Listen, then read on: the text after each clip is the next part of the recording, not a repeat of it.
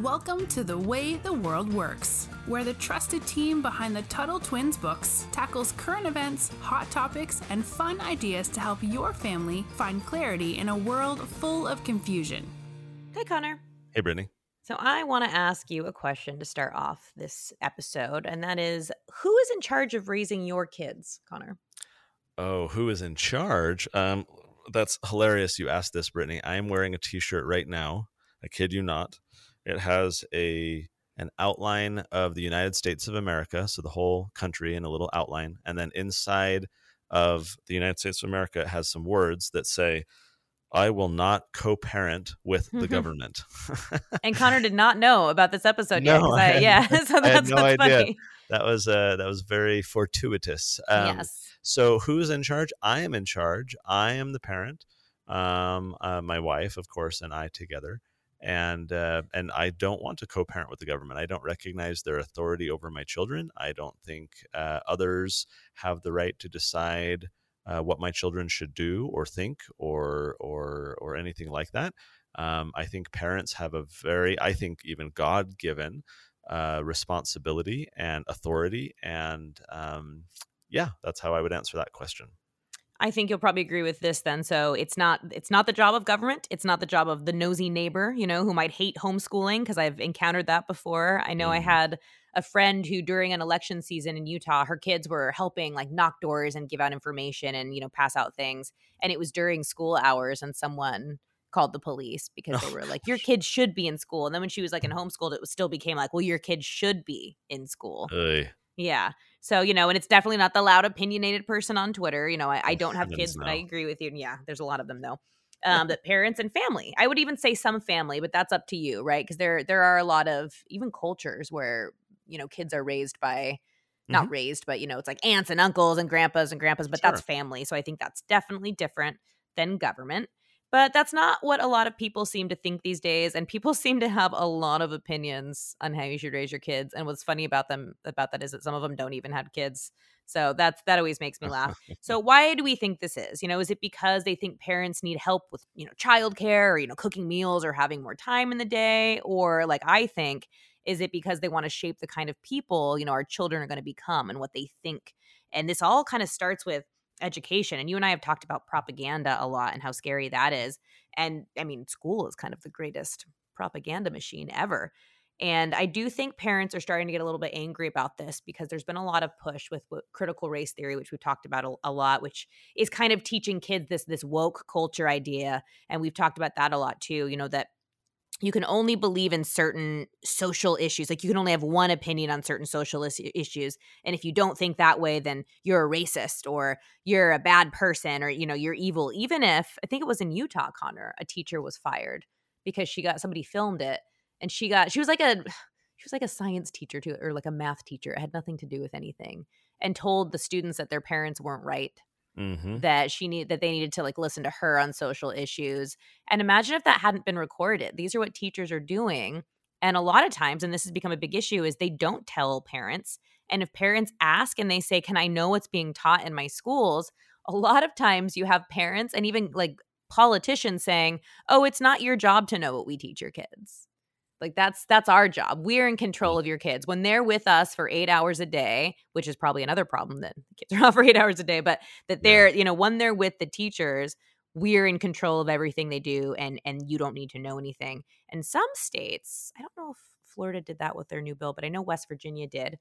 You have to now publish on like a website or publicly what the curriculum is, meaning what the kids are being taught in school, because I think you probably agree with this, parents have a right to know what is being, taught when they're not around. But a lot of this is because, like I said earlier, they want to control, they meaning government and teachers of the government, let's be honest. They want to control the virtues, like the things, the morality code that you live by, because they want your kids or you guys to grow up and be like little, we call them carbon copies, like little copies of them that you can continue their own activism, which is creepy if you think about it. And a lot of kids or schools, like I said, are trying to hide this because they don't think parents are qualified because they have that little piece of paper that says I'm allowed to be, a teacher. So I think that's Brittany, really you were scary. a teacher. And I know you weren't in public school. You were Not in a private public school. But did you kind of see from any peer teachers or others that kind of tendency to maybe look down on parents or think that the teacher was more qualified, and did you You see know, any of that yourself? not I was very lucky not at the school I Mm, taught at. Now, I did have teachers disagree with maybe my personal views, and I will say the school did have underlying views with what my views were. But because the school was so based on the Socratic method where you teach through questioning, there wasn't really time to say this is what I believe. Like it just mhm. it almost didn't make sense with the way we taught, which I think was really, it was kind of like a security mechanism, right? It made sure that you Mm. couldn't really do that. So I think I Well, was lucky. I remember last year when parents started speaking out at school boards because they were so concerned about a lot of these things that you've mentioned, Brittany. And so parents are sitting there thinking, okay, well, my teacher's not listening. The principal didn't listen to me. So what now? So they say, okay, well, the school board, right? That's like the kind of governing body that oversees the government schools in that area. So parents start going to school board meetings, and they're reading from books that their kids are having to read in class with all this like vulgar crazy stuff in. They're talking about how like all these woke weird teachers or what they're saying and doing, these different activities of white guilt, right, and white privilege and all these things. And so parents are out there kind of speaking out the school board meetings, and what happens?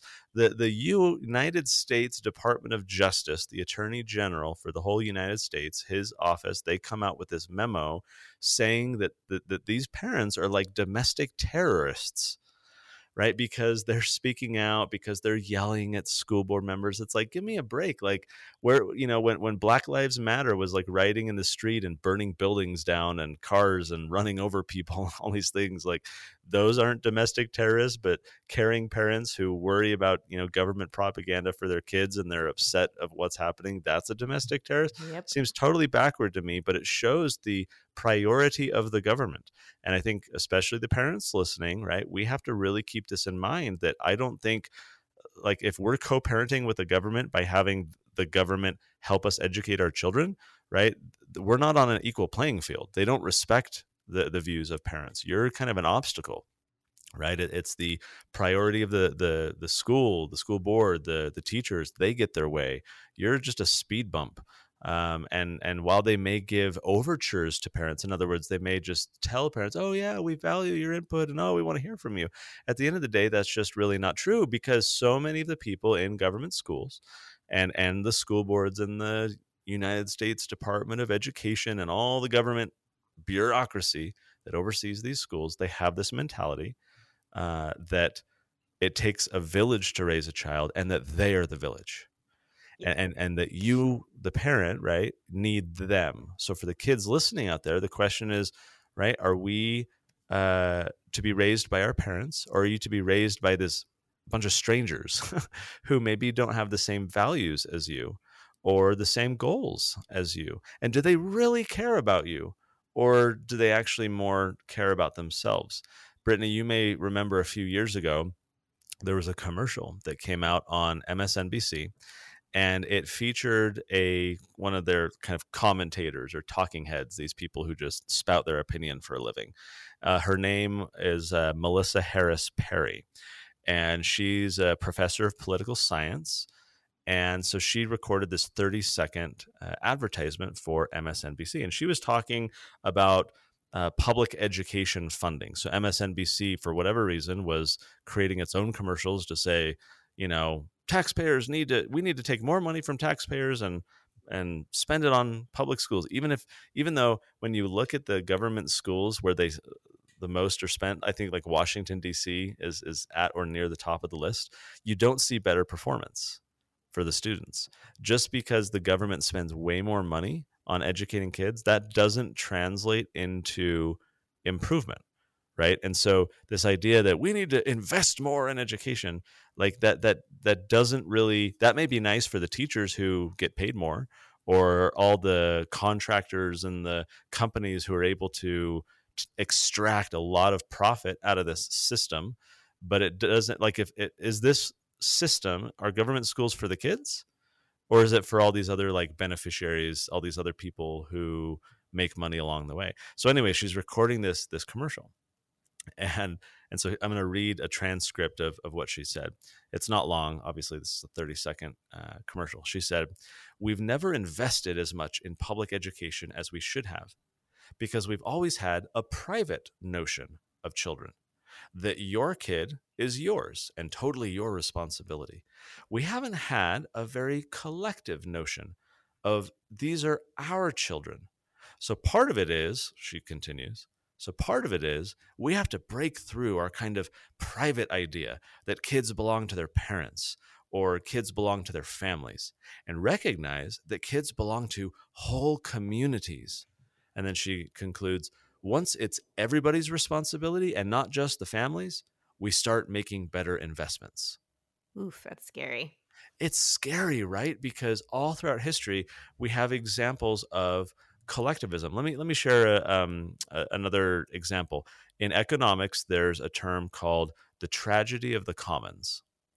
And here's a silly example.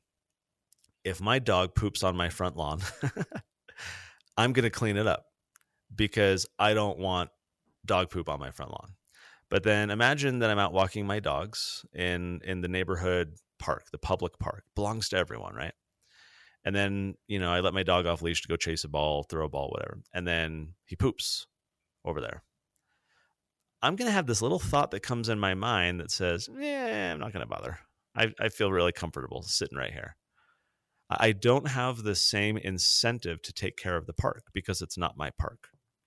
And this is something we see across the world with even endangered animals, right? When it's no one's problem or when it's everyone's problem in the community, no one really does anything about it enough to save these animals. But when you have like this private animal reserve and they have their own privately owned animals, these endangered animals, they take care of them and they breed them and they make sure their population is growing and everything because they have an incentive to do it because it's theirs.